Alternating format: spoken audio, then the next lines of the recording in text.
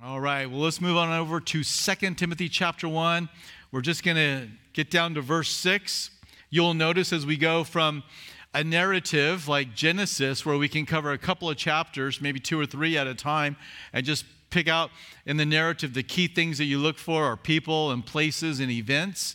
When you get it to an epistle, a letter that we're going to read like 1st or 2 Timothy, the shift goes from people and places and kind of big events and changes in scenery to very words. The words are what we're paying attention to. And so you don't go through an epistle at the same pace you would go through a narrative, otherwise you kind of miss it. Whereas sometimes if you go too slow through a narrative, you can miss it. You get so into the details, you can't even see the big picture.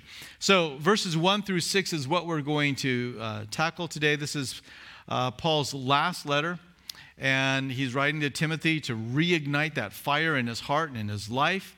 He's writing from prison. He knows that his life is going to be taken. There's that imminency of his departure that we will find as we read. He says, I know that it's time for me to go, and I'm ready to meet with the Lord. And that's very different than the way in which he wrote when he was in his other Roman imprisonment.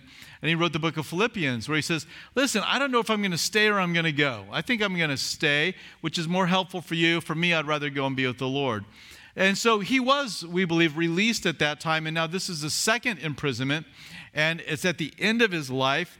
And Nero's a different man, and he's going to have his life taken at his hands. So Paul's going to greet the church in verses 1 and 2, 3 and 5. He's going to talk about the deep connection he has with Timothy. And verse 6 is where we're really going to slow it down and take some time. But I do want to, here at the beginning, talk about the relationship and a little bit of the history of Paul and Timothy's meeting. So we will do that as we go.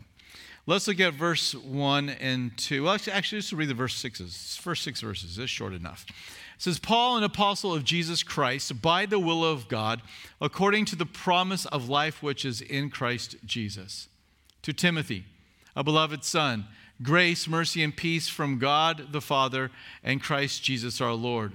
I thank God whom I've served with a pure conscience, as my forefathers did, as without ceasing I remember you in my prayers night and day, greatly desiring to see you, being mindful of your tears, that I may be filled with joy.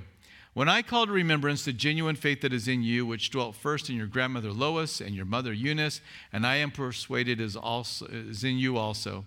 Therefore, I remind you to stir up the gift of God, which is in you through the laying on of my hand. So we begin at a greeting. This greeting, verses 1 and 2, so typical.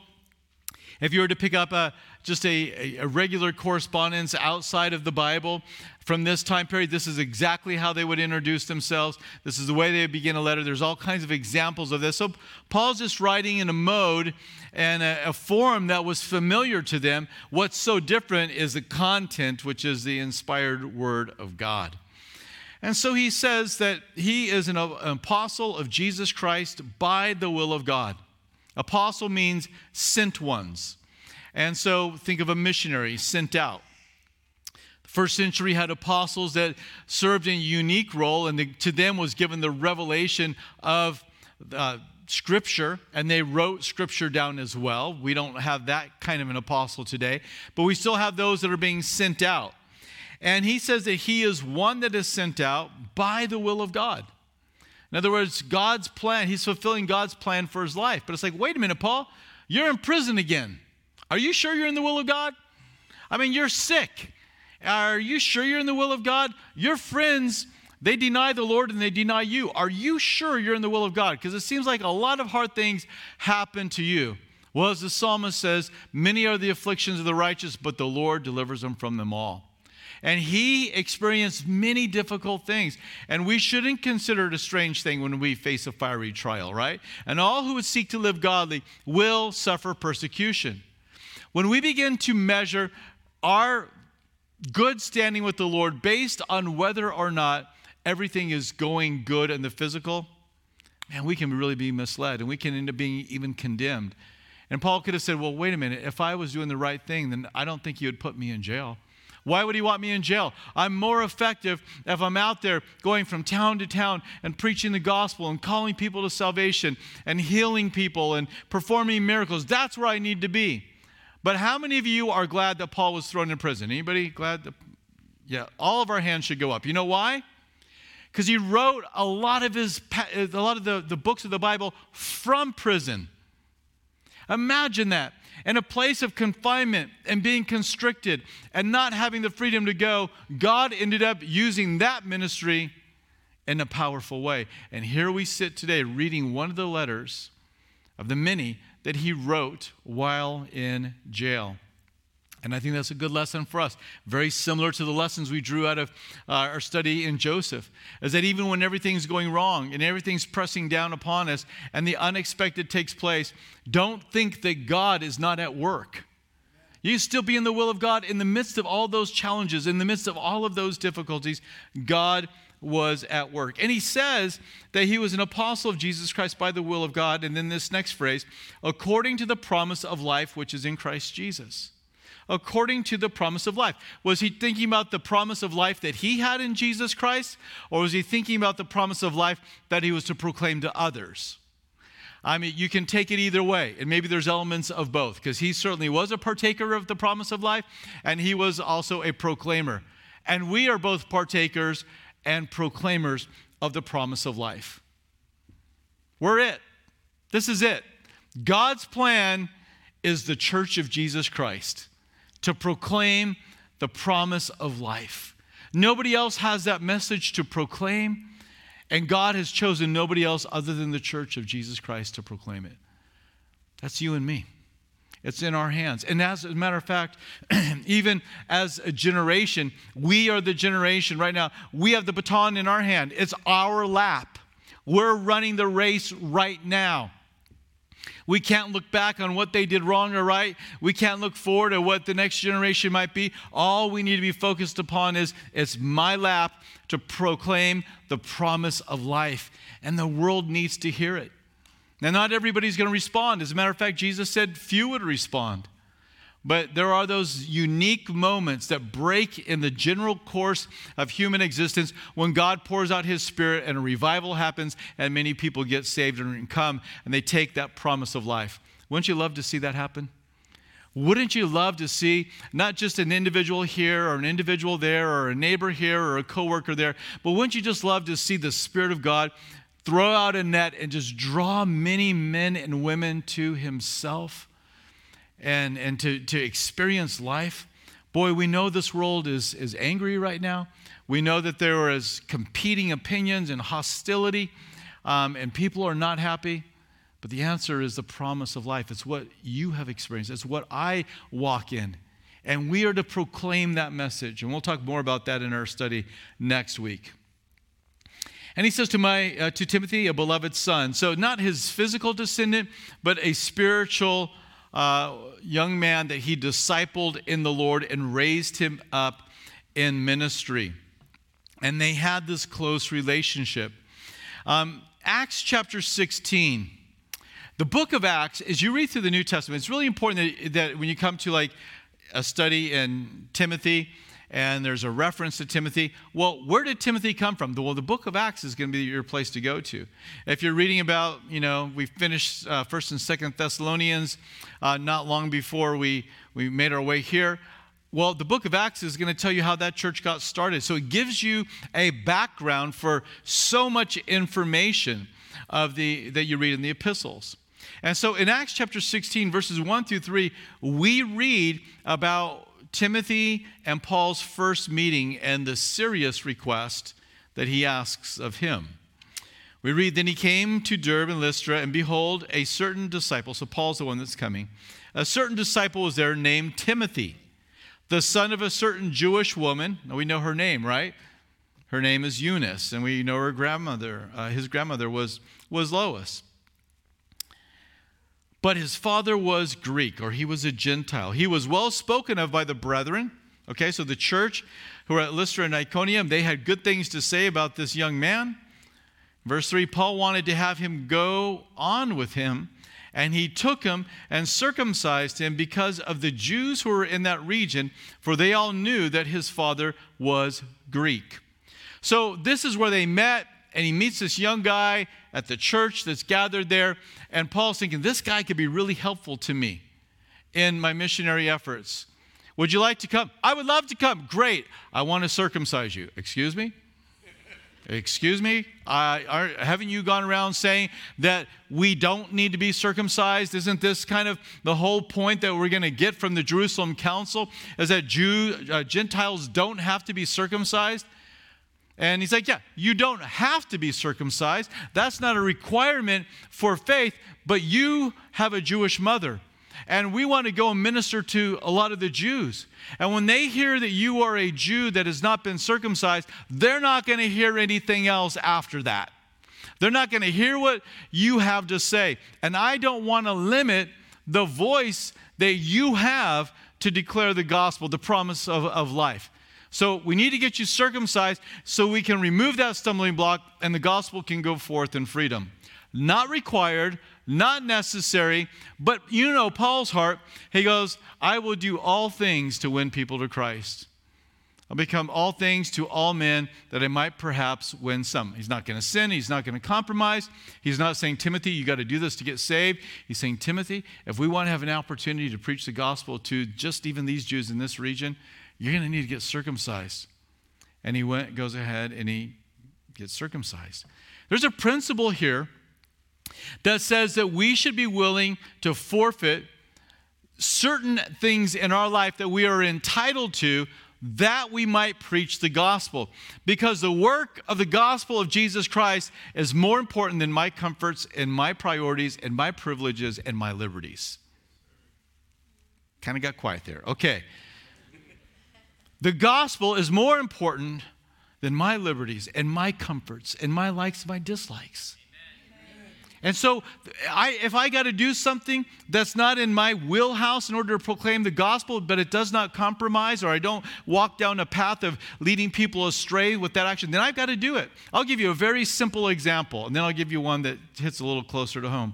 When I was a youth pastor in Vista, California, Calvary Chapel Vista, we had gone over and we had a lot of work that we did over in, at that time it was called Yugoslavia. We refer to it as now the nation is known as Serbia. And the communism was falling, and we were out there preaching the gospel. And I'm telling you what, I could talk forever about that. Man, we saw people get saved like crazy. People were just flooding to faith. And one conversation I remember having with this, I don't remember what town we were at, but there was this young lady. She was there, and we were outside of a nightclub, and people were coming out, and we were sharing the gospel. And I remember saying something like, hey, she spoke English. I said, can I just share with you a little bit about, Jesus Christ? And she goes, well, what are you doing here? She goes, well, I've come over here to share with people about Jesus Christ and how he can give you, a full life, an abundant life, and how you can have your sins forgiven. She goes, well, tell me about that. I got to share with her and watch her put her faith and trust in the Lord. People were getting saved all over, and God was working. And so one of the churches in this town that had lived in the shadow of communism and was very silent, saw all of these young Americans out there sharing the gospel, and they're watching their town get saved. And so one of these churches came to me, and we talked to them, and he asked if I would come and teach at their church. And so I did, but I was from Southern California. And it was summertime in Serbia, and they don't have air conditioning. So my packing list was pretty simple: shorts and T-shirts. I brought a pair of my best jeans, and I think even a new T-shirt. And I knew that when I was asked, I'm like, oh man, I got a jeans and T-shirt, and I'm sure they're not going to like it. So I went and I put them on, and I showed up, and he's like, is that all you have to wear? I'm like, this is all I have. Other stuff's at home. He's like, don't worry about it. I've got some clothes. This guy was so much bigger than me, which is not hard to do. But he was so much bigger. So I got this big old shirt on, and it was massive. And then I tucked it in these pants that were way too big, and I pulled this belt really tight, and all the fabrics bunched up around there. And I've got my tennis shoes, and I'm standing there. Now, one of the young kids that was with me, he goes, this is legalism. You shouldn't do this. There's no reason why you should have to. I go, this is not legalism. This is me wanting to be able to speak to them. And so if I've got to dress up and look like a clown, then I'm going to dress up and I'm going to look like a clown. Because I could, put my foot down and say, listen, what are you talking about? I mean, I put jeans on. I usually wear shorts. This is not a problem. You shouldn't have a problem. There's something wrong. But he goes, I don't mind if you do this. He goes, but if you get up there dressed like that, he goes, they won't listen to a word you have to say. And, I knew he was right.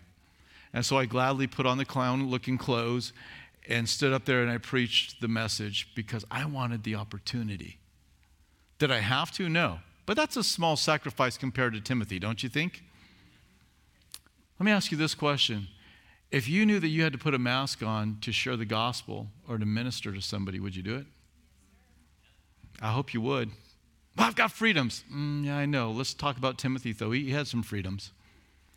He had some freedoms. He didn't have to get circumcised, but he wanted the opportunity to minister.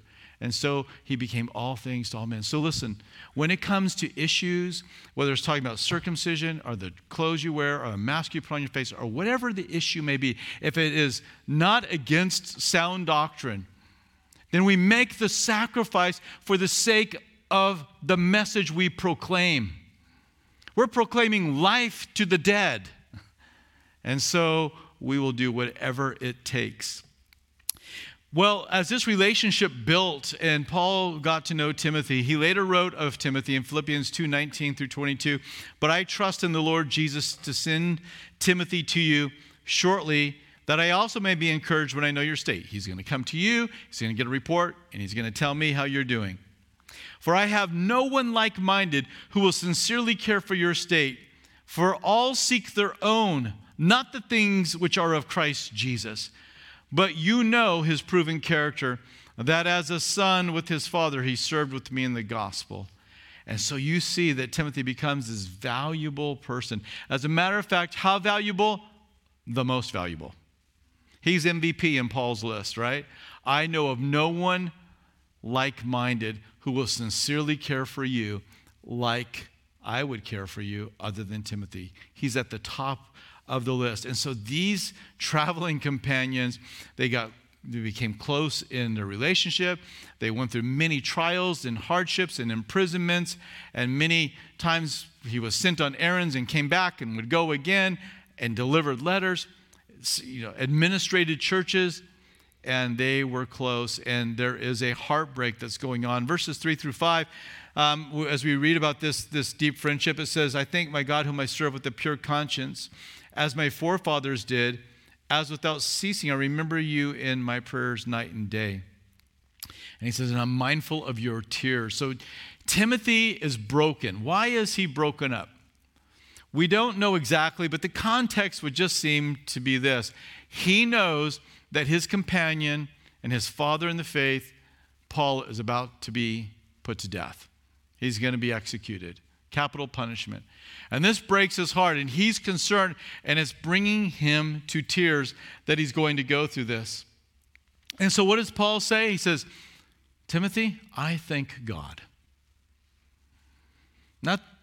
Maybe not the first thing you would expect to hear from somebody who's locked up in jail and is about to be put to death. But he says, Timothy, I thank God. I appreciate your tears, but don't feel bad for me. I thank God, whom I serve with a pure conscience. I have no regret for what I have done. I've served the Lord exactly the way he's told me to, as my forefathers did. And I think it's interesting. He said, I'm in a long line of people that have walked out the faith and have served the Lord.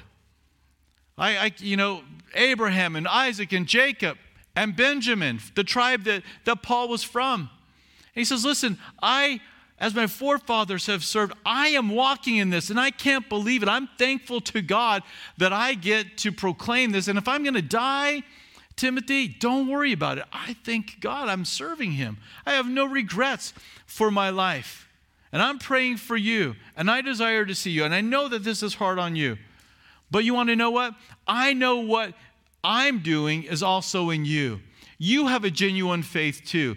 And it came from your grandmother and it came from your mom. And you're walking this out, and I believe and I am persuaded it is in you. So don't be moved back. Don't allow my circumstances to cause you to shrink back. We both are doing what God has called us to do. We both are uniquely and wonderfully a part of this Christian faith, this Christian lineage.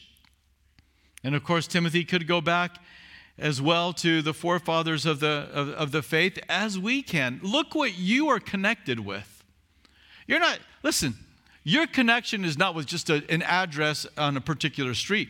Your connection is with men and women who have followed the Lord and the revelation that has come from them, from God to them, and has been passed on to us. There's this long scarlet thread of redemption. And you and I, if you are in the faith, we are connected to it. And hard things may come, and difficult things may come, and people may turn away, and people may abandon the faith, but not us, because we are those that are connected with Jesus. And I'm not going to abandon Jesus for anything. What would it take to cause you to abandon Jesus? Would it be imprisonment? Would it be the threat of life? Would it be friends that are going through difficulty? Would it be friends that abandon the faith? And I say to all those things, I'm not going to be moved by that. By the grace of the Lord and the strength that He gives, I'm not giving up on Jesus. I'm not going to look for anything else or anyone else. I don't want it to go hard. I don't want it to be bad. I may give you some quotes next week from an early church father by the name of Ignatius. And Ignatius used to say things like, you know what, I hope that I get arrested, and I hope I am sent to Rome. When I'm sent to Rome, I hope they feed me to the lions. And if they throw me into the lions, I'm giving you the quote already, and they throw me into the lions, and the lions prove to be tame and docile, I'll grab them by the beard and open their mouth and thrust my head in there that I might die. It's like, okay, he might need a little counseling. I don't know. But the mentality was, what an honor to serve and suffer for the Lord. And I think that we may be in the place where we're, in some ways, we're untested.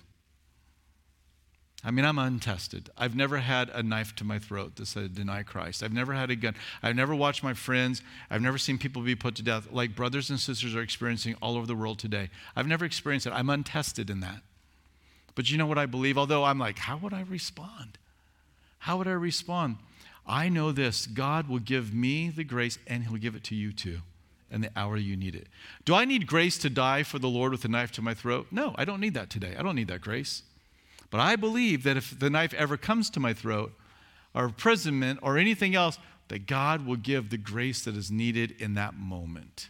And so I say, of course I would die for the Lord. Because I believe in what God would do in my work, in my life, in my salvation. And you should say the same thing. I'm persuaded that what is in your heart and your life, the faith that you have, that you're going to walk it out to the very end. That you're going to be that man or you're going to be that woman that's not going to cave. And listen, don't cave. Pastors are caving, I don't believe the Bible, this part's reliable anymore, and bloggers and, social media people, and they figured out how to do a cool video, and they know how to put together a website. I don't care. That's not going to cause me to give up my salvation. I'm going to follow Jesus Christ to the very end, and I am persuaded you will do that as well. Hold tight to what has come to you. You're not just all of a sudden on the scene. You have a lineage of faith that you are connected with. Abraham and Isaac and Jacob and David and Daniel and Joseph and Paul and Peter, you're part of that.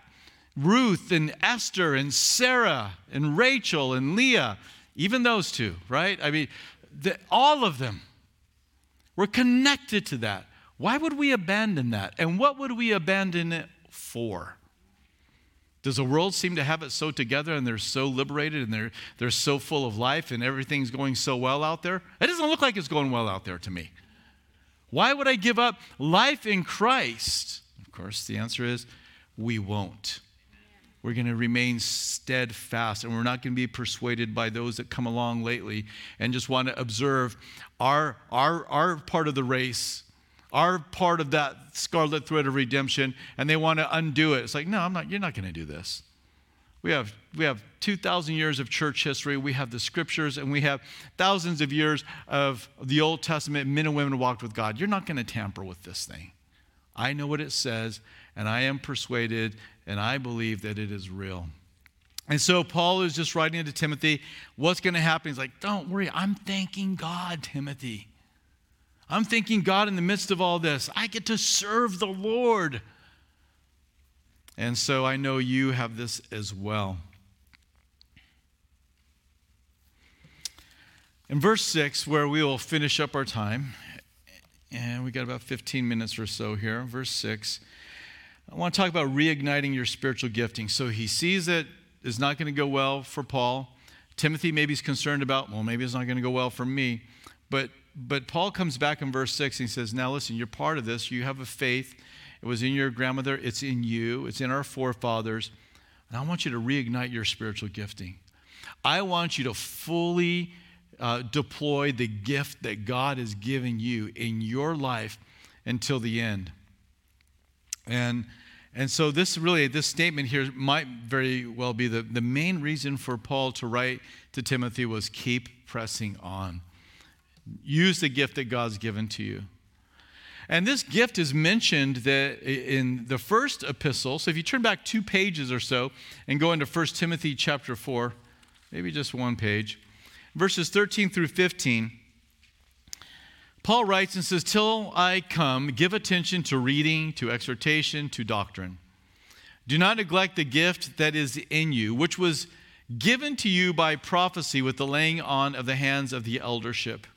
Meditate on these things. Give yourself entirely to them, that your progress may be evident to all. Walk out your gifting. And do it in such a way that it's what you are all about. Give yourself entirely to them. Don't just give a little bit here, a little effort there, a little, oh yeah, I've got to do a little bit around here. I mean, I want to, I don't want to be too lazy. No, the exhortation is give everything you've got to this purpose and to this cause of reading and exhortation and doctrine, using that gift that came to you. And so Paul clearly understood that Timothy was a called servant of the Lord with a particular gifting. And the word that he uses back in verse 6 of chapter 2, verse 1, 2 Timothy chapter 1, verse 6, he says, stir up. And this word stir up means to fan into full flame or to kindle a dormant fire, to revive. Or it could even be keeping the blaze alive. In other words, you don't let it go out. Not that it's gone out. And so different translations read differently. Some of them are like, stir it up as if it has maybe dwindled a little bit. Others are, keep it alive. And so like one author says, a few translators have used an expression such as, to keep alive the gift, primarily in order to avoid the impression that Timothy had in some measure departed from his earlier dedication to the gospel. I think it could actually be that the circumstances are just causing him to evaluate. I mean, which of us don't have bad news or hard things that come? There's no big backsliding that's going on, but at any given moment of receiving news, it impacts us in a way, and we got to calibrate ourselves. We got to establish ourselves with the news that's come. And I think Paul's just saying to Timothy, keep the fire alive, man. Reignite it. Let it burn bright. Full raging flame is the way you should be walking in your gifting, Timothy. Every single believer is gifted. 1 Corinthians chapter 12, verse 7, but the manifestation or the gifts of the Spirit is given to each one for the profit of all. Each one. You and I are each ones, right? We are those that have spiritual gifts. You mean natural abilities and talents? No, don't mean that. You have those too. And some people are really talented in a particular area, right? So we're not talking about a natural talent. We're not talking about a natural ability. We're talking about a spiritual gift. Something that has come to you, not at your physical birth, but at your what? Your spiritual birth. When you were born again, you were brought into the body of Christ and you were given a spiritual gift to use. Now, it's not to say that the spiritual gift can't work alongside or even be fused together and to be just a beautiful outworking of your life.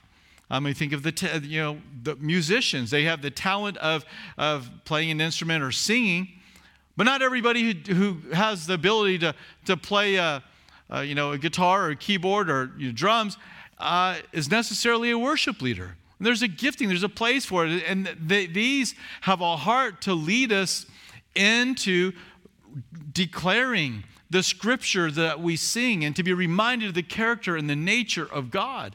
And so there's an example of how you have a natural talent that's met with a spiritual gift. Now, what is the gift of worship leading, by the way? You don't read, and to another, the gift of worship leading. So what is the gift of worship leading?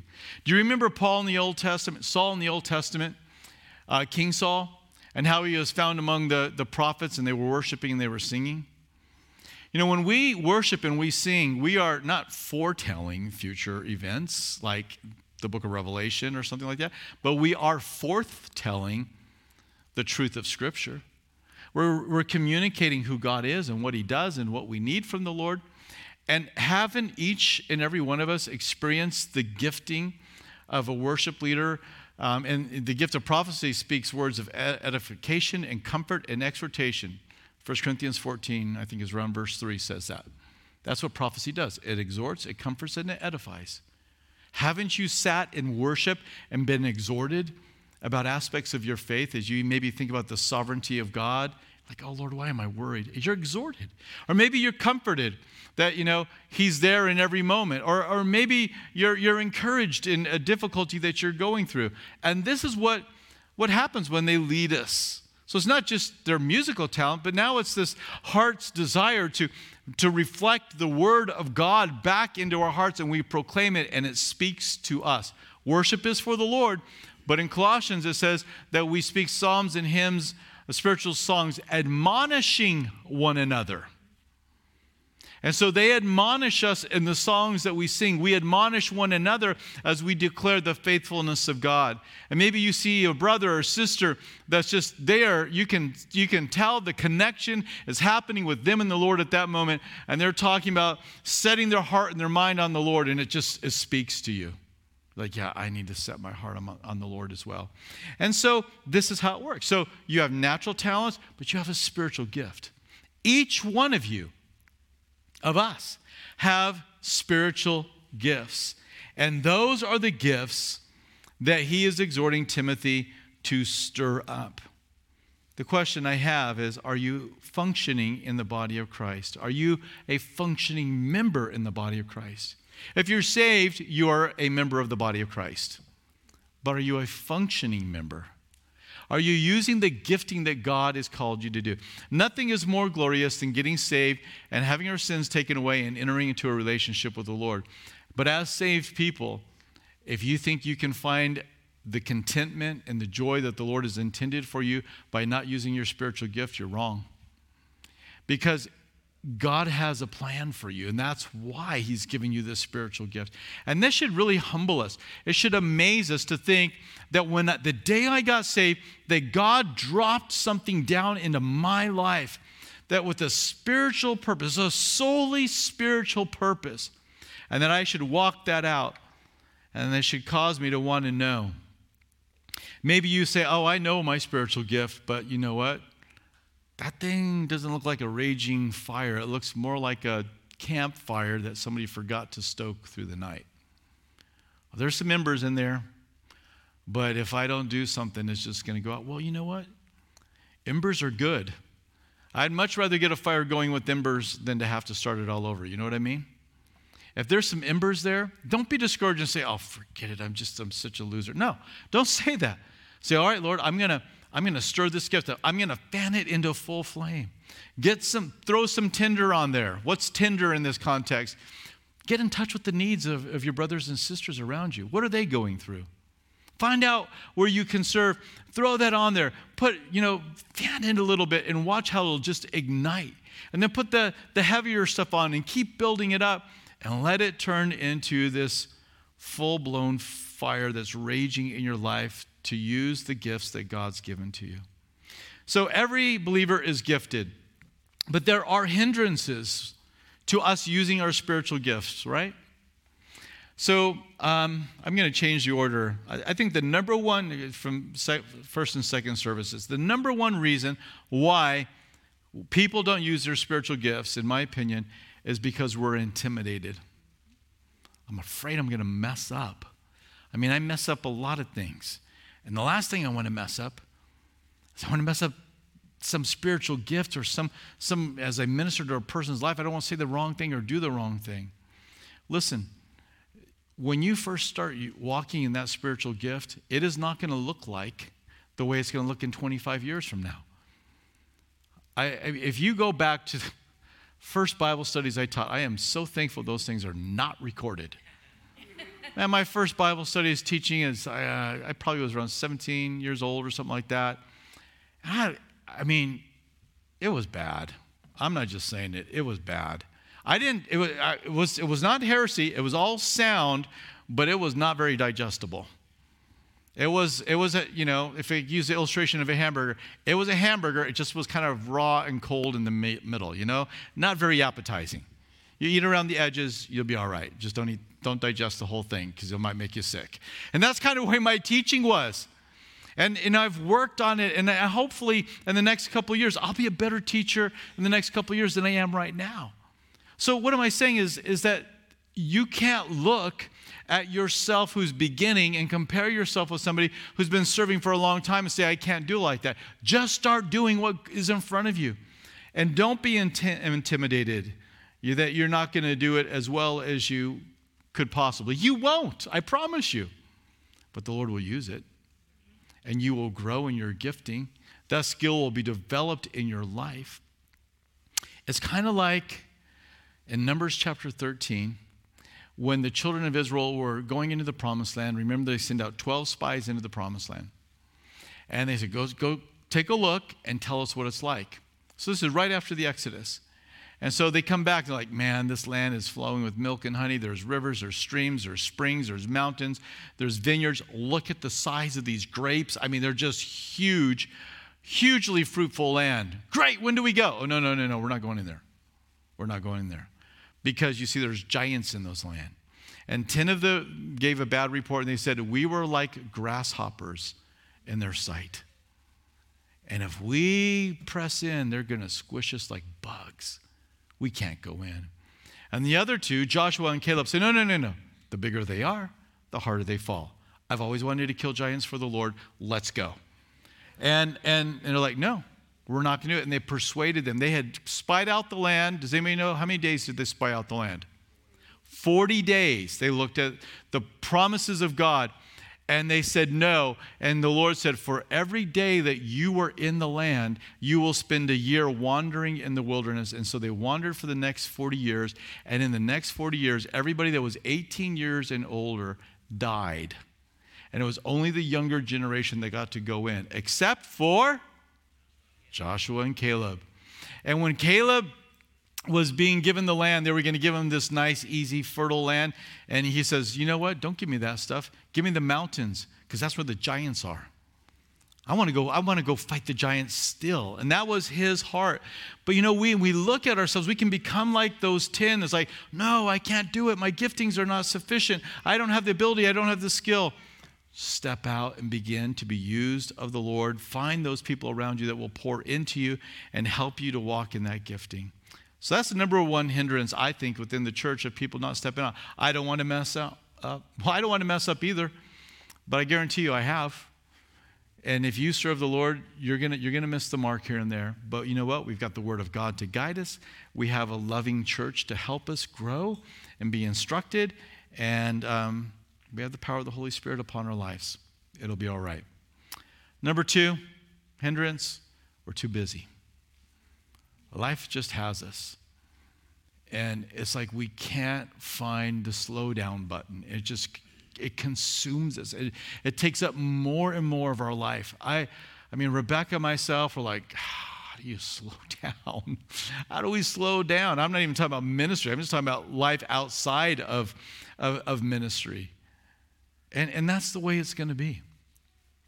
And we have to just prioritize things and say, it doesn't matter. I'm going to make this a priority in my life. If God has given me a spiritual gift, then I must walk in it and I'm going to use it. And so I think we get too busy. We get caught up with the cares of this life. We get caught up with a lot of good things. We're not even talking about sin right now. We're just talking about an overwhelmed schedule that does not allow you to walk in the gifting that you have. If you're that busy, you're too busy, and you're going to have to cut something out. Number 3, I think we are unaware of the design of the church. How has God put the church together? How has the Lord decided to work? We can look back in the Old Testament. Oh, he used prophets, and he used kings, and he used patriarchs. In the New Testament, oh, he used disciples, and he used apostles. Well, what about today? How does the Lord work today? Oh, he uses pastors and evangelists, and yeah, you guys. What about you? What about us? You see, the Lord wants the church to be equipped by guys like me so you can go do the work of the ministry. That's what it says in Ephesians. 1 Peter 4:10, actually, unless you don't want to go there. Yes, 1 Peter 4:10 says, as each one has received a gift. So again, see that? Each one has received a gift. That means you. Minister it to one another as good stewards of the manifold grace of God. You're given a gift so you can minister to one another, and the grace of God can be poured through your life into somebody. The gift of teaching, the gift of helps, the gift of mercies, the gift of administration, the spiritual gifts. They are all means by which God's grace flows through one life into another. God touches people today through your spiritual gift. That's pretty amazing, isn't it? God wants to use you and the gifting that he's already given you when you came to faith. He wants to touch another person's life through the gifting that you have. Now you are to steward that gift, and you're to be a good steward, using it, not allowing anything to get in the way. I mean, we know we're going to stand before the Lord, and we want to be able to hear him say, well done, my good and faithful servant. Well, you know, I didn't serve the way I was supposed to, Lord, because that person really hurt my feelings at church. I think he might say something like, yeah, but what does that have to do with me? Did I hurt your feelings? I don't think I know I didn't hurt your feelings. And I asked you to serve me. And you said you didn't serve me because that person made you mad? That doesn't make sense. How is that fair to me? That you would allow somebody else's sin, which I'm going to deal with in just a moment, they're next in line. So how is it that you're going to allow that to be the reason that you were not faithful to me? Well, they went to the same church, or they were a Christian. He might show you the scars at that point and say, look what happened to me as I look to minister and I look to serve. So I think we can be unaware of the design of the church and how God wants us to use a spiritual gift. Ephesians 2:10 says, we are his workmanship, or his work of art, or his poem, or his painting, or his sculpture. Created in Christ Jesus. At your new birth, you were created in Christ Jesus for good works, which God prepared beforehand that we should walk in them. If you're in Ephesians 2:10 and it says, prepared beforehand that we should walk in them, that's your to-do list. God has a to-do list with your name and my name on it. Does anybody like to write to-do lists out? Anybody? Yeah. So a couple of weeks ago, I was putting together another to-do list, and I was in that little app that, I put them in, and I saw like a bunch of stuff, and I opened it. I'm like, I have all this stuff to do. And I began to read it. I was like, oh no, I've already done everything on this list. This was from a year and a half ago when I was getting my house ready to sell and helping mom and dad sell their place so we could all move in together. And I'm like, everything on that list is done. It felt good to look at a completed list. Now, the other list, that's another thing. But, it'll be done in 3 days. It'll all be done that I need to get done. So the point is, you got a to-do list. Are you checking the boxes? Well, what is it? You got to find out from the Lord. You got to find out from the Lord. I know it's going to be directed towards the people that are around you, and it's going to be directed towards the lost. And so we need to walk it out. But he is created you for good works. You see that? You are created for school. You were created for a job. You're created for a hobby. You were created to be financially successful. It doesn't say any of those things. It says you were created for good works that glorify the Lord. And you and I will give an account to the Lord for what we've done with that. The last thing, so too busy, too intimidated, don't understand the design of the church and our giftedness and how he's prepared us to walk in gifts. Or number 4 is we're waiting for a ministry to just drop into our lap with a title and a job description. Well, I'm just waiting for something to come to me. No. Do what's in front of you. Is there a person that's in need? Is there something that somebody's raising their hand and saying, we need help over here? Go do that. Well, I want a job description. I want a full-blown ministry. Yeah, it doesn't work that way in the kingdom of God. Be faithful in the small things, and the Lord will give you more. And so this is the exhortation. So those are some of the hindrances that we face. And I want to close just being real practical. How do you find your spiritual gift? Well, number 1, it comes down to what is your desire? Do you desire to know what your spiritual gift is? Do you desire to have an impact upon brothers and sisters in Christ? Do you desire to walk in that? Because 1 Corinthians 12:31 and 1 Corinthians 14:1, very similar state, but earnestly desired the best gifts, and yet I show you a more excellent way. So desire, earnestly desire. Have a passionate desire for spiritual gifts. Or 1 Corinthians 14:1, pursue love and desire spiritual gifts, but especially that you may prophesy. Again, you see the heart and the passion that the body of Christ, the Corinthians, were to have for the spiritual gifts. What's the desire like? Because if you don't have the desire, you've got to stop and ask, how is it possible that you, as a child of God that's been created for good works, could have no desire to walk in them? That's another conversation. You need to go have that with Jesus like right now. Lord, how can my heart be so cold and so uninterested in your kingdom? You told me to seek it first, and I don't. And you needed to get before the Lord and be honest and let him change you and move you. Number 2, pray. You have the desire. Now pray and say, Lord, use me in whatever way you would want to. Show me my place within the body of Christ. Pour your gifts out upon me. And number 3 is meet the needs around you. Titus 2:14 says of Jesus, who gave himself for us that he might redeem us from every lawless deed and purify for himself his own special people. He wants a special ops force, right? Zealous for good works.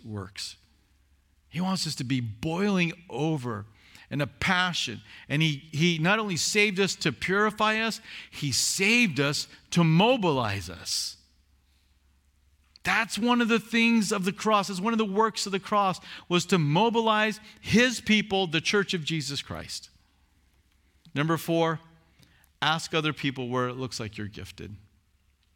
Say, where do you think I fit within the body of Christ? Now, if somebody asks you that, be honest with them.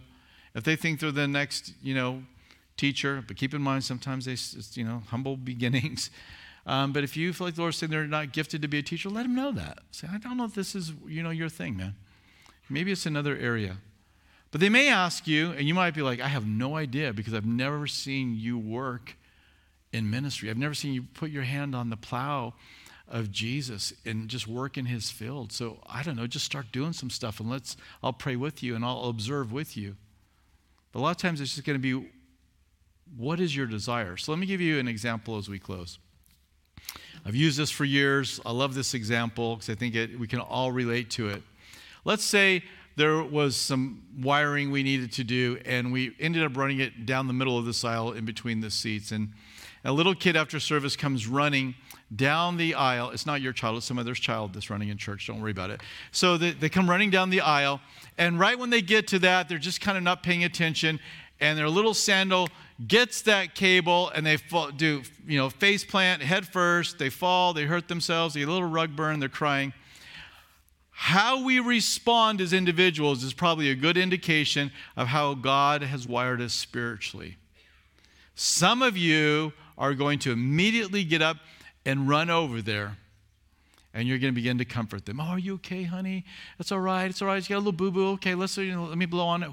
Let's pray. Dear Jesus, please help the boo-boo feel better. You're going to do everything you can to help them feel better. You're going to say, I know it's hard. When I was a little girl, I fell down and I did the same thing. But you're going to be okay. You're going to be all right. Don't worry about it. You've got the gift of mercy. I mean, your heart is right there in the midst of that pain. But some of you are already playing this situation out in your mind, and you're like, why is there a cable running between the aisle? Who is the administrator around here, and why would they do something like that? They clearly need some help organizing, and we probably do, themselves around here. So I've got to figure this out. Who's in charge of facilities around here? I'd like to talk to you. Hey, listen, and you're going to begin to administrate that situation.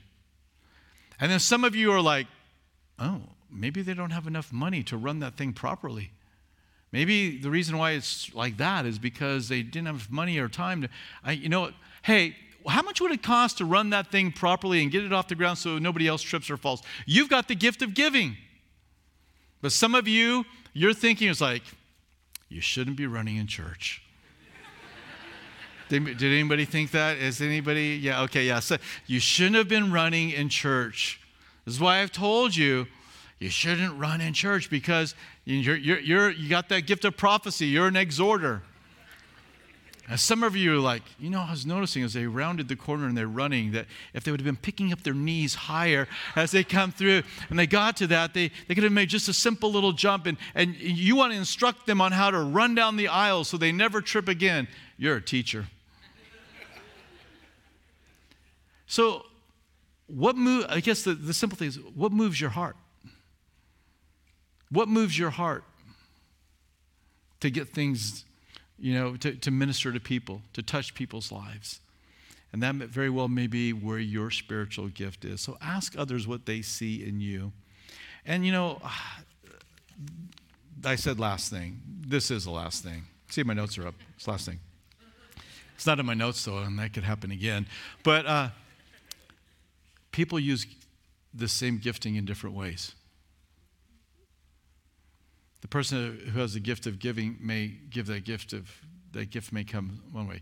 You went up and asked if they needed money? I'm just going to write it anonymously and give it. Well, which is the right way? Well, neither of them are right or wrong, right? So, you said to lift up their knees like this. I don't think so. I think, what they need is a new pair of tennis shoes. And so we come at things differently. And people will teach differently, and people will show mercy differently, and people are going to show the gift of helps differently, and the gift of giftings, and it's going to administrate differently. And let's give each other the grace to serve as the Lord has told us, right? We don't judge one Bible teacher against another. If they're teaching the Bible, cheer them on.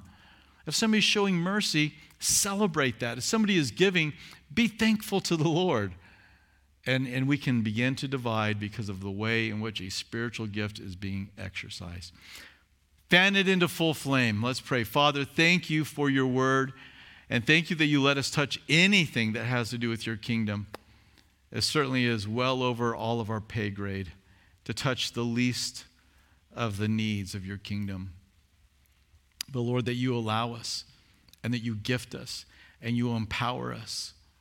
Lord, I pray that our hearts would be moved today to be those individuals that are fanning it into full flame. I pray we'd be those that are rekindling maybe that which has been lost for one reason or another.